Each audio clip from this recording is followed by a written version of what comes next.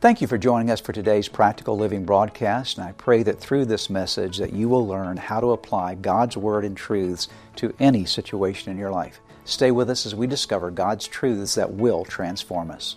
I want to continue this weekend talking about being restricted by religion. We started talking a little bit about this last weekend in this Waymaker series, the larger series, talking about the fact that Jesus said, "I am the way, the truth, and the life. No man comes to the Father except by me." Understanding, obviously, that Jesus is the truth and that Jesus is the life, but Jesus is also known as the way. He's our way to salvation, and He's the one that makes a way for us in our lives.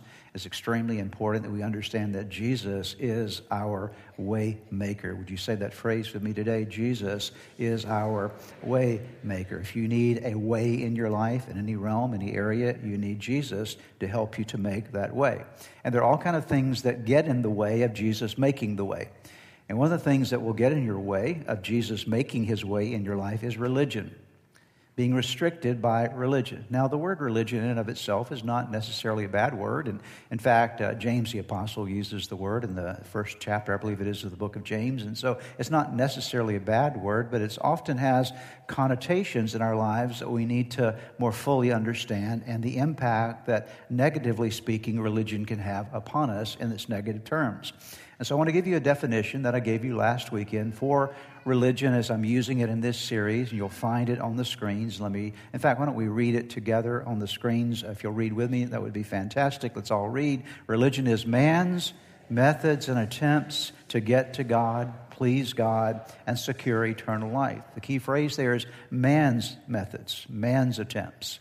Religion is any system where man is trying to get to God. And there are all kinds of religions in our world where people are trying to get to God and trying to somehow please God and trying to actually gain eternal life. That's what most religions are all about. How can I get to God?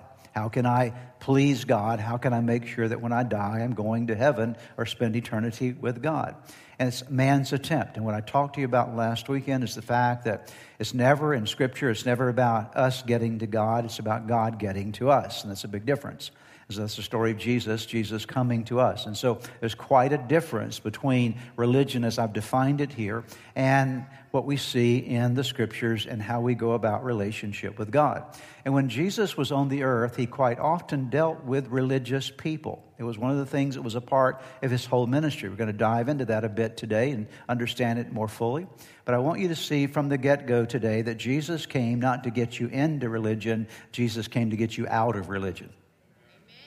Out of religion in the sense of your attempts to somehow get to God and your efforts in somehow securing your salvation. Jesus didn't come to get you into something. He came to get you out of something so you could get into a relationship with Him in a meaningful and positive way. Last weekend we talked about the fact that everybody's looking for God. Everybody's longing for God. And there are a lot of these methods and attempts that people will try to use. And I want to add two more thoughts to that this weekend that we'll look at together for the next few moments. Here's the next one for today. And that's the first one for my focal point today, is that all religions have common characteristics.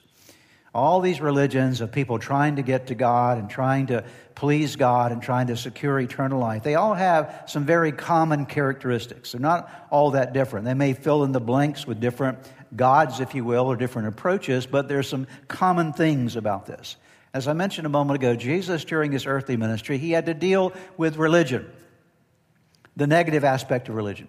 There were four primary religions, if you will, during Jesus' time, or expressions of religion in the Jewish environment during Jesus' day. There were the Pharisees, there were the Sadducees, there were the Essenes, who were very ascetic in their approach to God. And then, of course, there were the Zealots. There were those who were Jewish but wanted to overthrow the Roman government. And so the four kind of folks or groups of people, sects, we might say, during this particular time that Jesus dealt with. And Jesus' most harsh words and most confrontational ministry happened with the scribes and the Pharisees. These are the ones that He dealt with most often in the synagogues and various places, and you see reference to this over and over again. If you go back and study the Talmud is the Torah, or represents the five books of Moses and the Jewish faith. And then there's something called the Talmud, and the Talmud is the explanation of how to use the Torah, and there's a lot of oral tradition in that. And if you study the Talmud going back in Jewish history, you'll find that there were 7 different types of Pharisees. And many of these existed perhaps during Jesus' time. I'm going to give you a list of the 7 kinds of Pharisees that Jesus perhaps would have had to deal with. You're going to see them on the screen. They're a little bit funny, but these are reality. These are the way people approached God, and see how silly it is. First of all, there were those who were known as the showy Pharisees, or some call them the shoulder Pharisees. And they were referred to as the showy or shoulder Pharisees because they liked to carry their good works on their shoulders. They liked everybody to see what they were doing and know how good they were. And so they were very arrogant and proud. Second of all, there were the procrastinating Pharisees. These were often known as the wait a little Pharisees. And their approach was to God was in this manner. They would often, when someone was in need, to excuse themselves from helping someone in need, they would say, wait a little bit, I'm trying to please God right now. And as soon as I get finished pleasing God, I'll come and help you. But I can't help you right now because I'm too busy pleasing God. And so they didn't understand the need for love and mercy toward other people. The third one, and this one perhaps is the silliest of all of them, they're called the bruised and the bleeding Pharisees. And the bruised and the bleeding Pharisees, they were always bleeding, literally bleeding, because they kept their eyes closed all the time. And the reason they kept their eyes closed all the time was because they were afraid they would see a woman. And so the way they dealt with the potential of seeing a woman and having any kind of lust in their lives toward a woman, they would close their eyes. And so they're always bumping into things. You knew a bleeding Pharisee. You knew what sect he was a part of because he's bleeding all the time, okay? Bruised and bleeding. And then the fourth kind of pair, there's 7 of these. The fourth one is what's called the pestle or the humpback Pharisee. The humpback Pharisee was the Pharisee that was always walking around town looking toward the ground, would never look up and would never even pick up his feet from the ground because he wanted people to be impressed with how humble he was. And so if he's always hunched over and shuffling along the journey, people say, oh, look at what a humble guy he is. They're called the hunchback or humpback Pharisees. The 5th type of Pharisee was the calculating Pharisee. They were the accountants of the group. They were always counting up the good versus the bad.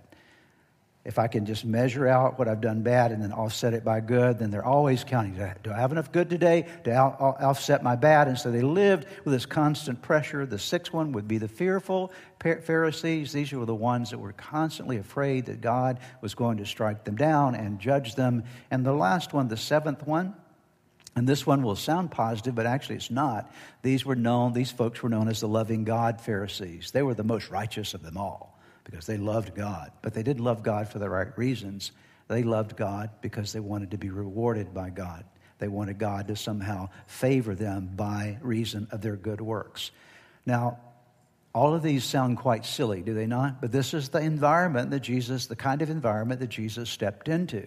And so Jesus often spoke very straightforward to the scribes and to the Pharisees. Let's take a look at some of the things that Jesus had to say to this group of folks. And let's see his mindset toward religion, Jesus' mindset toward religion. Luke chapter 13, beginning in verse number 10.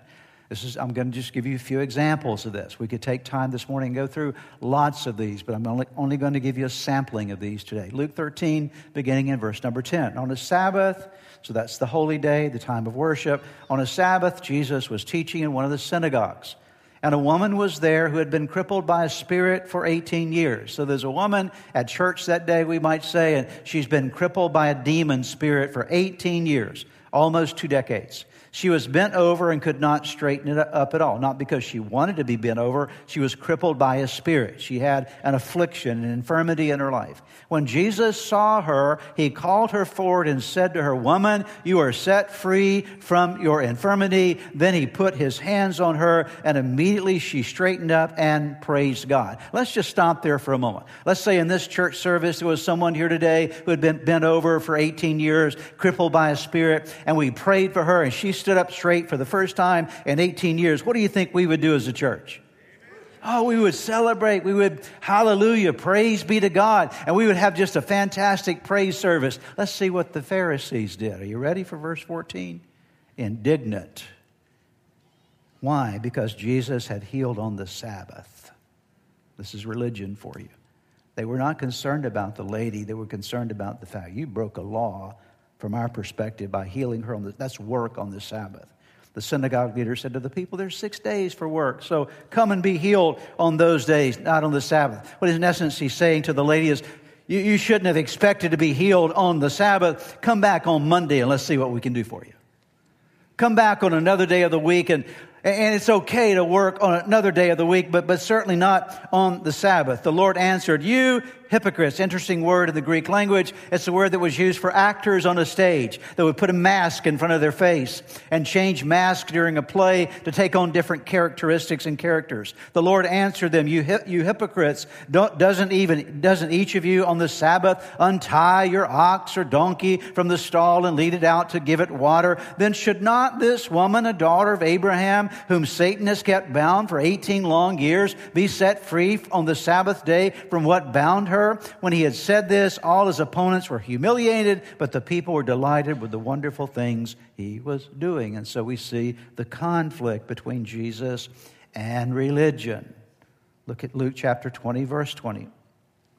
You see the mindset of these religious people, watching for the opportunity, describing the scribes and the Pharisees, the leaders, these are the religious leaders, sent spies pretending to be honest men.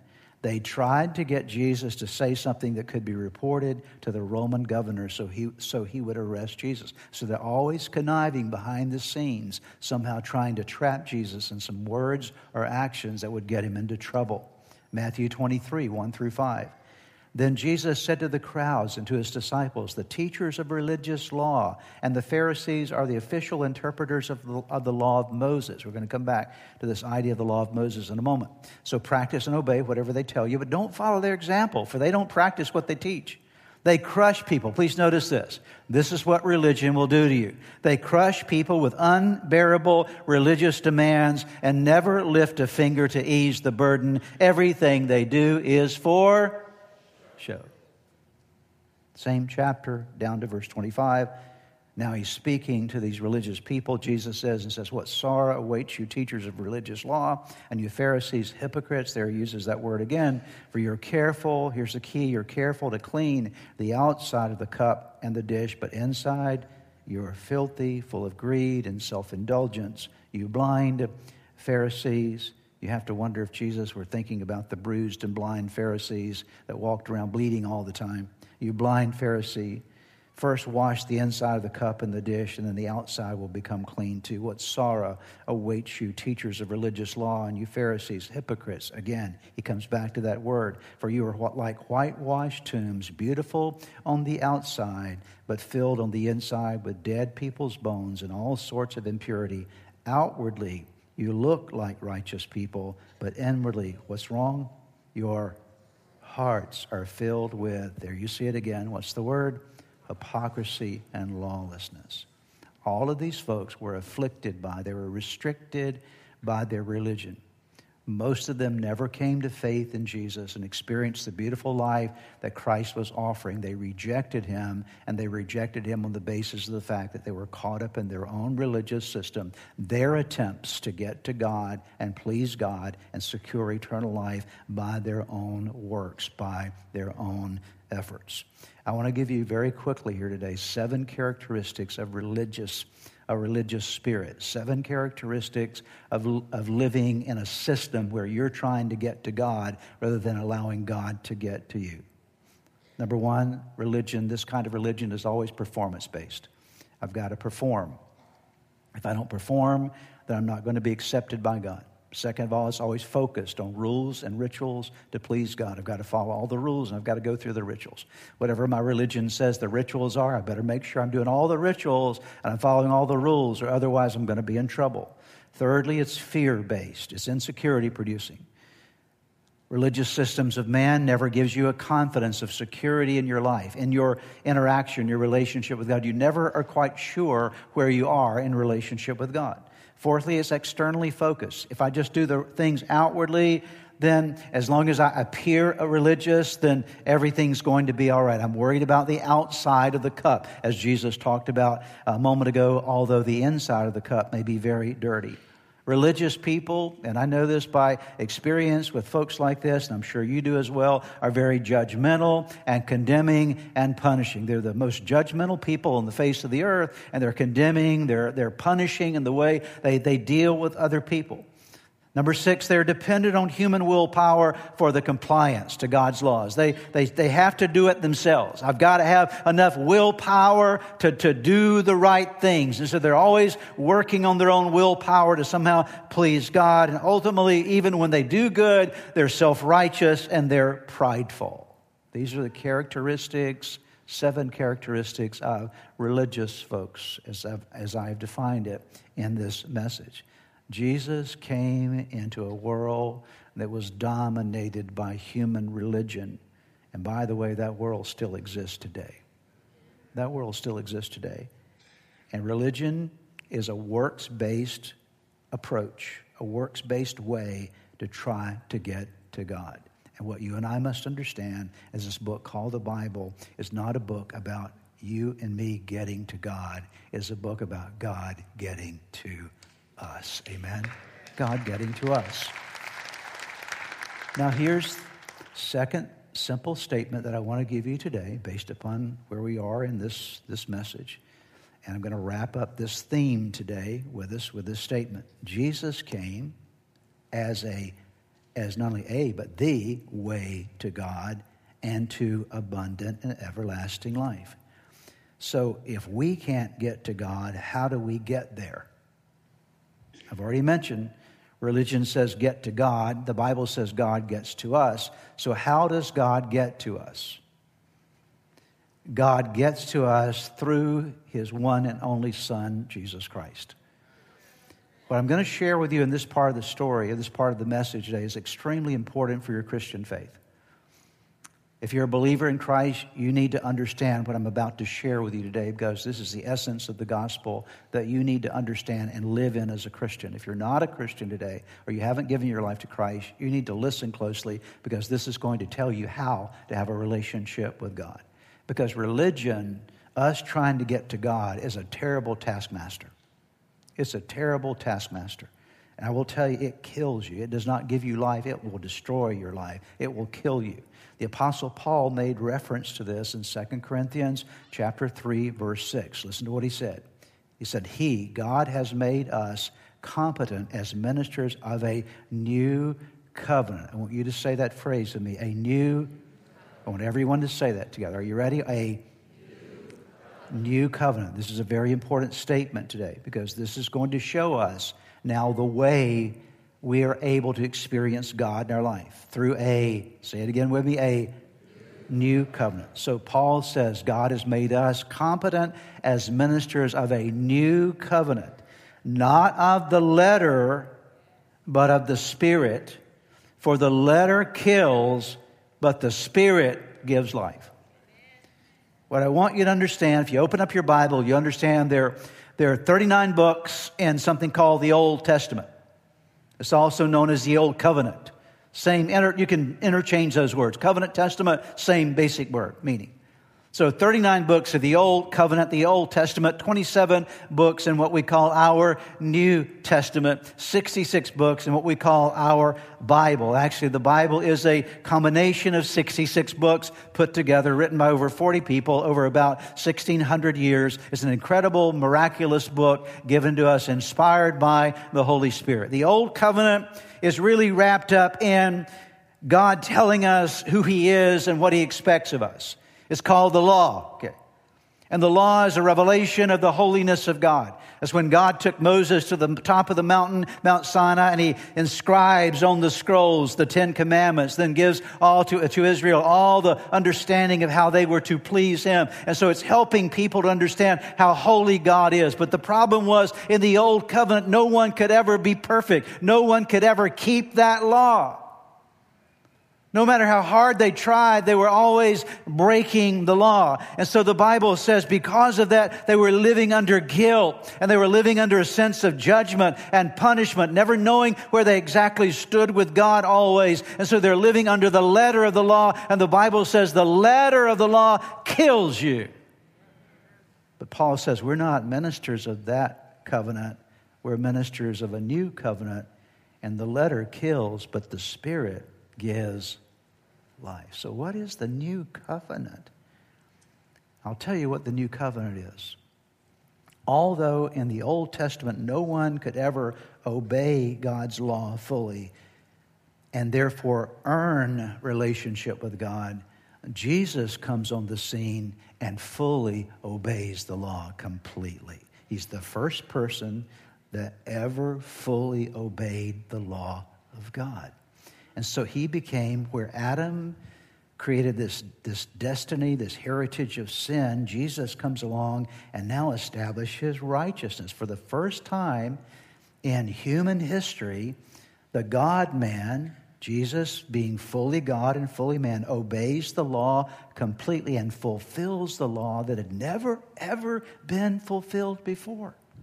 And then not only does Jesus fulfill the law, but he actually goes to the cross as the Lamb of God, because he's now the perfect sacrifice for sin, and sheds his blood so that now through him we have access to God, and not just the nation of Israel has access to God, but all of humanity has access to God.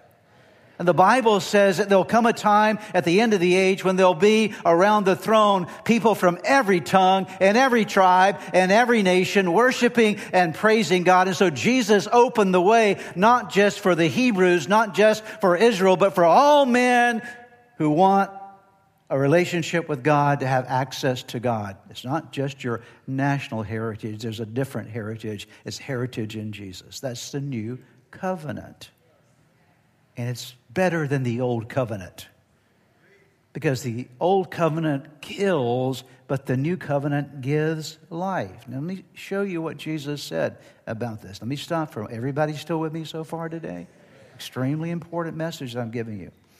Notice what Jesus, in helping set up this need for the new covenant, describes to his disciples one day in the Sermon on the Mount, Matthew chapter 5. He says, "But I warn you, unless your righteousness is better than the righteousness of the teachers of the law, religious law, and the Pharisees, you will never enter the kingdom of heaven." Now think about this. Jesus said to his disciples, he said, I'm going to help you understand a new relationship with me. You've got to understand that unless your righteousness is better than their righteousness, you're not going to experience the kingdom of God.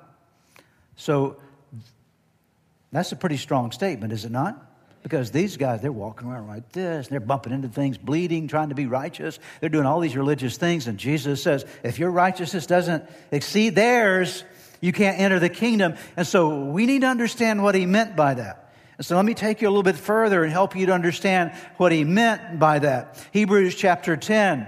In fact, the book of Hebrews is an amazing book in the Bible. I would encourage you to read and study at times, because it helps us to understand this idea of the old covenant versus the new covenant. But let me see if I can read just a portion of it to you today that will help you to understand this. And it's going to be okay if you say hallelujah through a few of these passages, because I'm sure if you're like me, I want a little shouting room as I read these passages today. Listen to what it says. Under the old covenant, the priest stands and ministers before the altar day after day, offering the same sacrifices again and again, which can never take away sins. Jesus said, in the old covenant, the only way people could have a relationship with God is they had to have a priest. And the priest had to go every day to the altar, and they had to bring lambs up and goats up and birds up, and they would slay the animal and put it on the altar and slay it. Blood would flow, and then you would be atoned for, and you'd have forgiveness for your sins for that day. But the next day, they've got to come back again and slay some more animals, and day after day after day after day after day, there's this slaying of animals to keep people in right relationship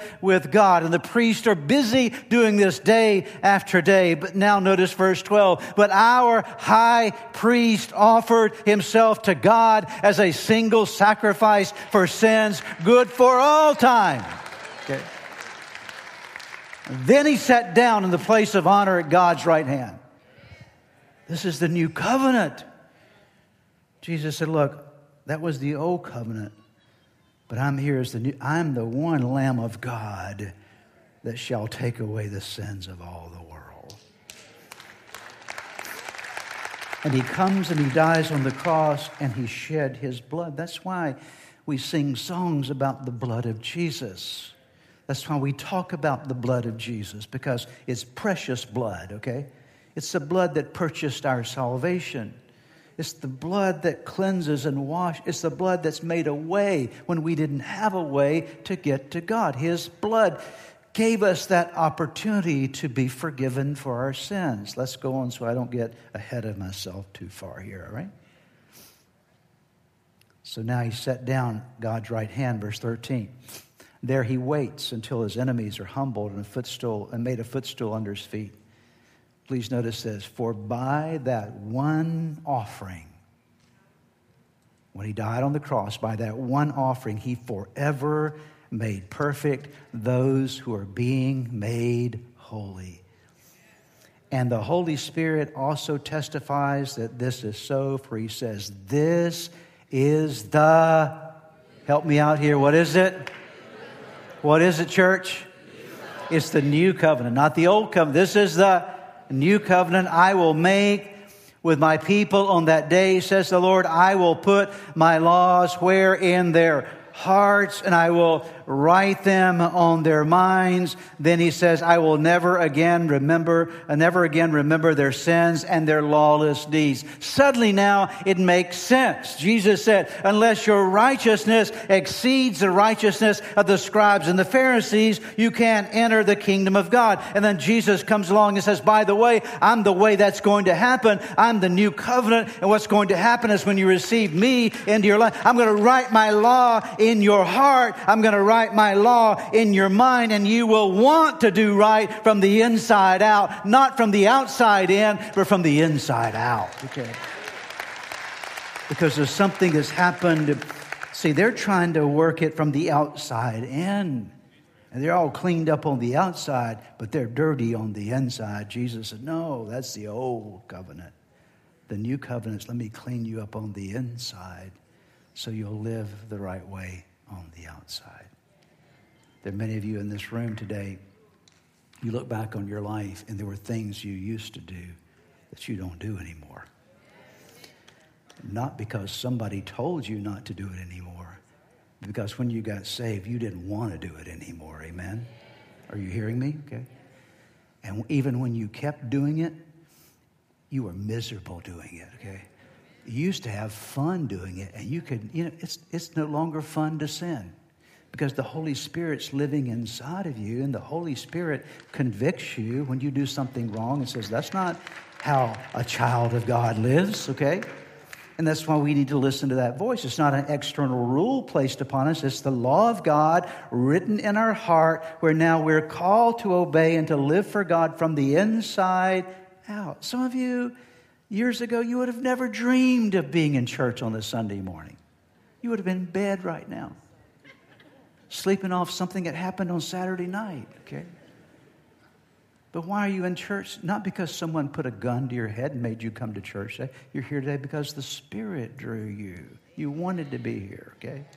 What I want you to see is this is the new covenant. It's not outside in, it is inside out. Let me continue on because there's some good stuff here in verse number 18. And when sins have been forgiven, there is no need to offer any more sacrifices. And so, dear brothers and sisters, we can boldly enter heaven's most holy place because of the blood of Jesus. By his death, Jesus opened a new and life-giving, what's the next word there? Who is Jesus? Jesus is our way maker, okay? By his death, Jesus opened a new and life-giving way through the curtain into the most holy place. I don't have time to talk about that this morning. That's amazing in and of itself. And since we have a great high priest who rules over God's house, let us go right into the presence of God with sincere hearts, fully trusting him. For our guilty consciences have been sprinkled with Christ's blood to make us clean, and our bodies have been washed with pure water. Let us hold tightly without wavering to the hope we affirm, for God can be trusted to keep his promise. Jesus said clearly to a man that we're going to refer to in just a moment these words in John 3:17, for God did not send his Son into the world to condemn the world, but to save the world through him. Paul writes it this way in Ephesians chapter 2, 8 and 9, two of my favorite verses in the book of Ephesians especially. For it is by grace you've been saved through faith. This is not from yourselves. It is the gift of God, not by works, so no one can boast. I gave you some characteristics a moment ago of religion. I want to give you some characteristics of this new and living way. I'm going to walk through these very, very quickly. There's 7 of these as well. Number 1, it's a way of mercy and grace over performance. This new and living way, it's about mercy and grace now from God rather than our performance. It's about faith over our works. You don't work your way to salvation. You believe in what Jesus did and you receive salvation. It's about relationship over rules and rituals. It's about having a relationship with God. It's not about, am I doing all the right things? No, do I have a relationship with God? It's about security and peace over insecurity and fear. As I mentioned a moment ago, it's about internal changes before external changes. It's about God's power over our willpower. And the last one that I'll mention here, it's about restoration and redemption over condemnation. Praise be to God for that. That God takes us, and here we are in our messed up state, as we all are before we come to Christ, and we come to Him, and we feel like we're just broken. We have nothing to offer, and God says, what I'm going to do is I'm going to do an incredible new work in you. I'm going to restore what you never thought could be restored in your life. I'm going to put broken places back together again. Anybody today can testify you're a lot more whole today than you used to be in your life. Amen? Okay? There's not a single one of us that's perfectly whole yet. We're still on the journey. But I'm a whole lot wholer than I used to be. How about you? And the same is true for you for following Jesus, because He restores and He redeems your life. There are things you thought were wasted and messed up. Jesus said, I can work with that. I can redeem what you never thought was redeemable in your life. It's not about following the rules or doing your works. It's about a relationship with God. About a month ago, I went to South America, and when I got to Lima, Peru, I was there for church services, anniversary services there for our sister church there. And so when you go, obviously, into any country, you got to go through immigration. You go through the customs area, the immigration area. And can you imagine if I walked up to the immigration agent and I said, I'd like entrance into your country? And he says, well, let me see your passport. And I said, well, I don't have a passport, but I'm a really nice guy. I'm really good. I've been really good this week. Really good, really good. I was nice to the people on the plane. I helped a little old lady across the street. I did all kinds of amazing things. Also, I've got some beautiful children. Let me show you the picture of my children, okay? Oh, you should see my house. It's amazing. I can bring out all these incredible things, and there's one thing the immigration guys are going to see, or gals going to want to see. It has nothing to do with how good I am or I can bring 15 character references with me. Well, here are all my friends. They're going to tell you how good I am, okay? But you know what they're going to want to see? They want to see a valid passport, right? That's the one thing they want to see, is a valid passport that says, okay, now you have entrance into my country. And what I want you to see today is this. The same is true when it comes to getting into heaven and getting into a relationship with God. You don't get in by coming to God and say, God, let me just tell you how good I am. I've been pretty good. I got a nice family. I've done some good things with my life. God says, that's not what I'm looking for. I'm looking for the stamp of the blood of Jesus over your life, okay? I'm looking for the stamp of the fact that Jesus Christ is Lord of your life, and you've invited Him in to be Lord of your life. This was the challenge, as I'm going to wrap up here this morning with a final story from the Bible. This is what a Pharisee, a very religious man named Nicodemus, was trying to wrap his mind around. And it's found in John chapter 3. And Nicodemus comes to Jesus at nighttime because he didn't want any of his other religious friends to know that he was coming. So someone said that was the original Nick at night. Okay, so I'm not sure. But he comes to Jesus by night, okay. And so he says, Jesus, you're special. There's nobody. I'm paraphrasing, by the way. Nobody's like you. You're doing all these miracles. I'm trying to wrap my mind around Jesus, who you are. And so he has this conversation with Jesus, Nicodemus does, and Jesus responds to him with these words. I want you to listen to what he said. Read them with me. They're going to be on the screen because this is going to bring us to a conclusion today. Chapter 3, verse 3. Let's read it aloud and loudly. Jesus replied, "Very truly I tell you, no one can see the kingdom of God unless they are born again." He's saying, Nicodemus, religion's not going to get you to God, but I can. It's not what happens or what you do on the outside. It's what's happened to you on the inside. If you really want what I'm offering, you need to be born again. And Jesus goes on to explain that he needs to be born of water and the Spirit. And he talks about being born of the Spirit. He describes this experience for Nicodemus. And I truly believe that Nicodemus eventually gave his life to Christ because he's there at the tomb when Jesus was buried. But what I want to ask you today is this. Are you trying to earn your way to God? Are you wrapped up in religion, or do you really know Jesus? Is church for you or your faith for you just a set of rules that you're following and boxes that you tick off and say, okay, I did that this week and I must be okay with God? Are you living in the security of your salvation, the security of knowing that you have a relationship with God, or are you still struggling with that? And I'll ask you the question that Jesus, I believe, was posing to Nicodemus. Have you been born again? That's my question for you today. Have you been born again? Not do you come to church?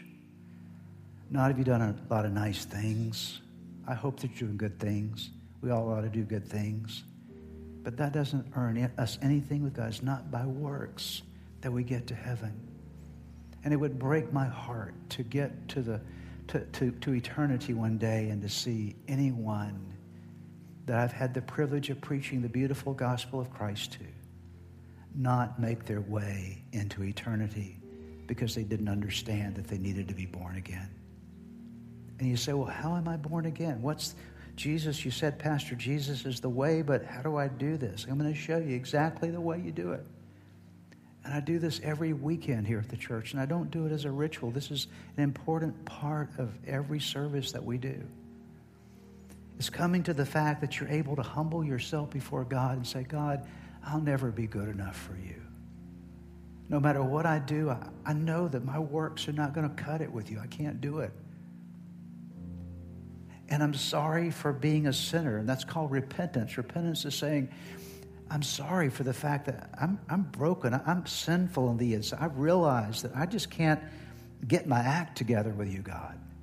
And I'm sorry for that. But Jesus, I believe in your gospel message is the good news. I believe that you died on the cross for my sins. And I believe that you rose from the grave. And Jesus, now I'm asking you to come into my life and forgive me personally.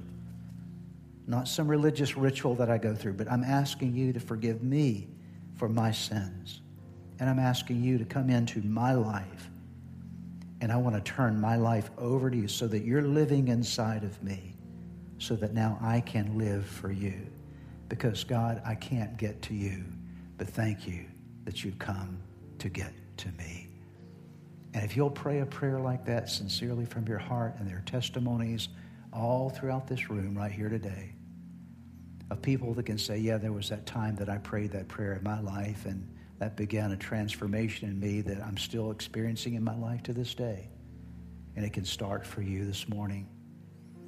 So I'm going to ask you, as I'm wrapping up today's message, have you been born again? If you haven't been born again, today this room can become a heavenly maternity ward. Amen? Okay. We can have babies born all through this room today of people coming to faith in Christ. Would you bow your heads together with me? I felt impressed for this weekend especially. I'm not sure for the future, but I certainly felt impressed for this weekend. I'm going to do things a little bit differently than I would normally do them. I'm going to do them for this purpose today. If you'd say, Pastor, I'm not sure that I've ever really been born again, that I've really invited Christ into my life as you just described it. I'm not sure of that. But now I understand, and today I want to turn my life over to Christ. I want to be born again. I'm going to ask you to let me know who you are just by lifting your hand just for a brief moment. I'm going to acknowledge it. I'm not going to embarrass you in any way. And then you can put it right back down, right over here to my left. 2 hands here, middle section, thank you. Another hand here. Sir, right back here to my left. Young man here to my right. Young man over here. Right now, to my far right over here. Pastor, today I want to be born again. Let me see your hand. As soon as you raise it, I acknowledge it. You can put it right back down. Sir, back to my left. 2 hands here. Thank you. All the way in the very back.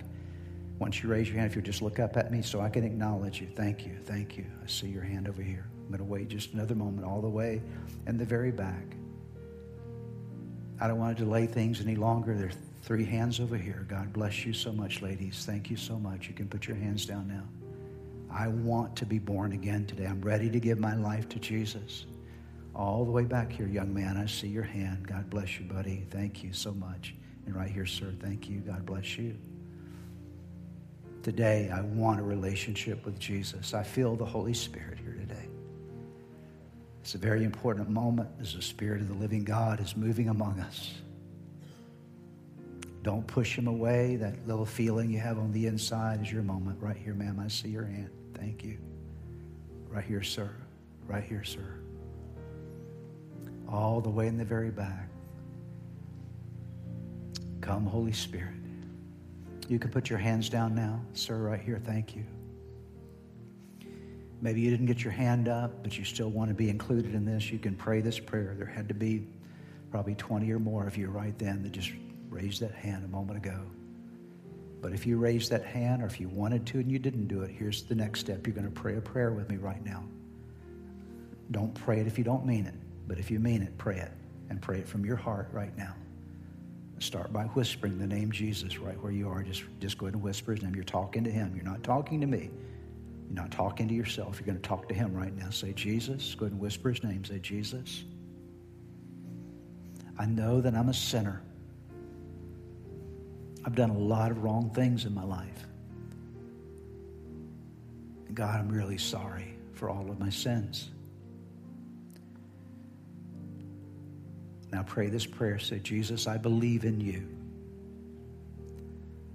I believe you're the Son of God, the Savior. I believe you died on the cross for my sins. And I believe that you rose from the grave. Jesus, I believe in you.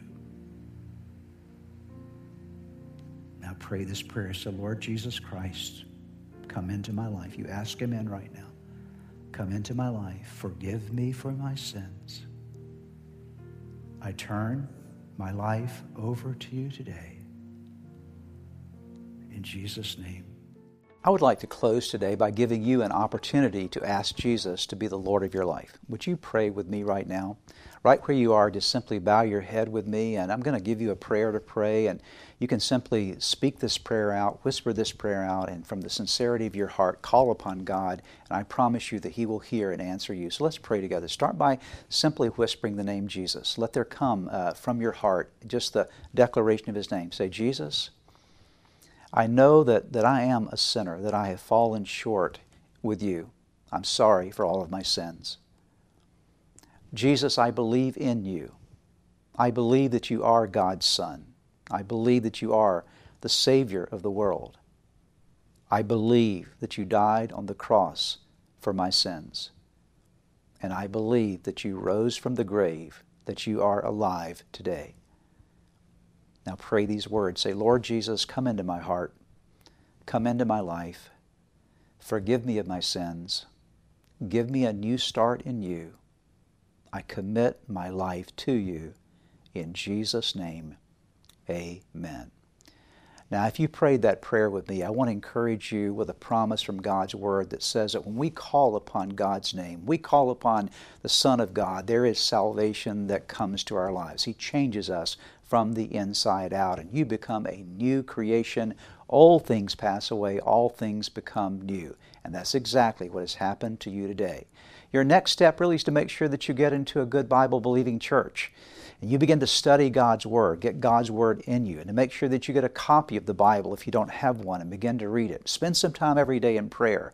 And I would encourage you also to check out the resources on our website that will help you to get going in your relationship with Jesus. You can find them at church-redeemer.org. Get those into your hands. Get started in your new life with Jesus Christ. Thanks again for joining us today. May God bless you, and we look forward to seeing you next time.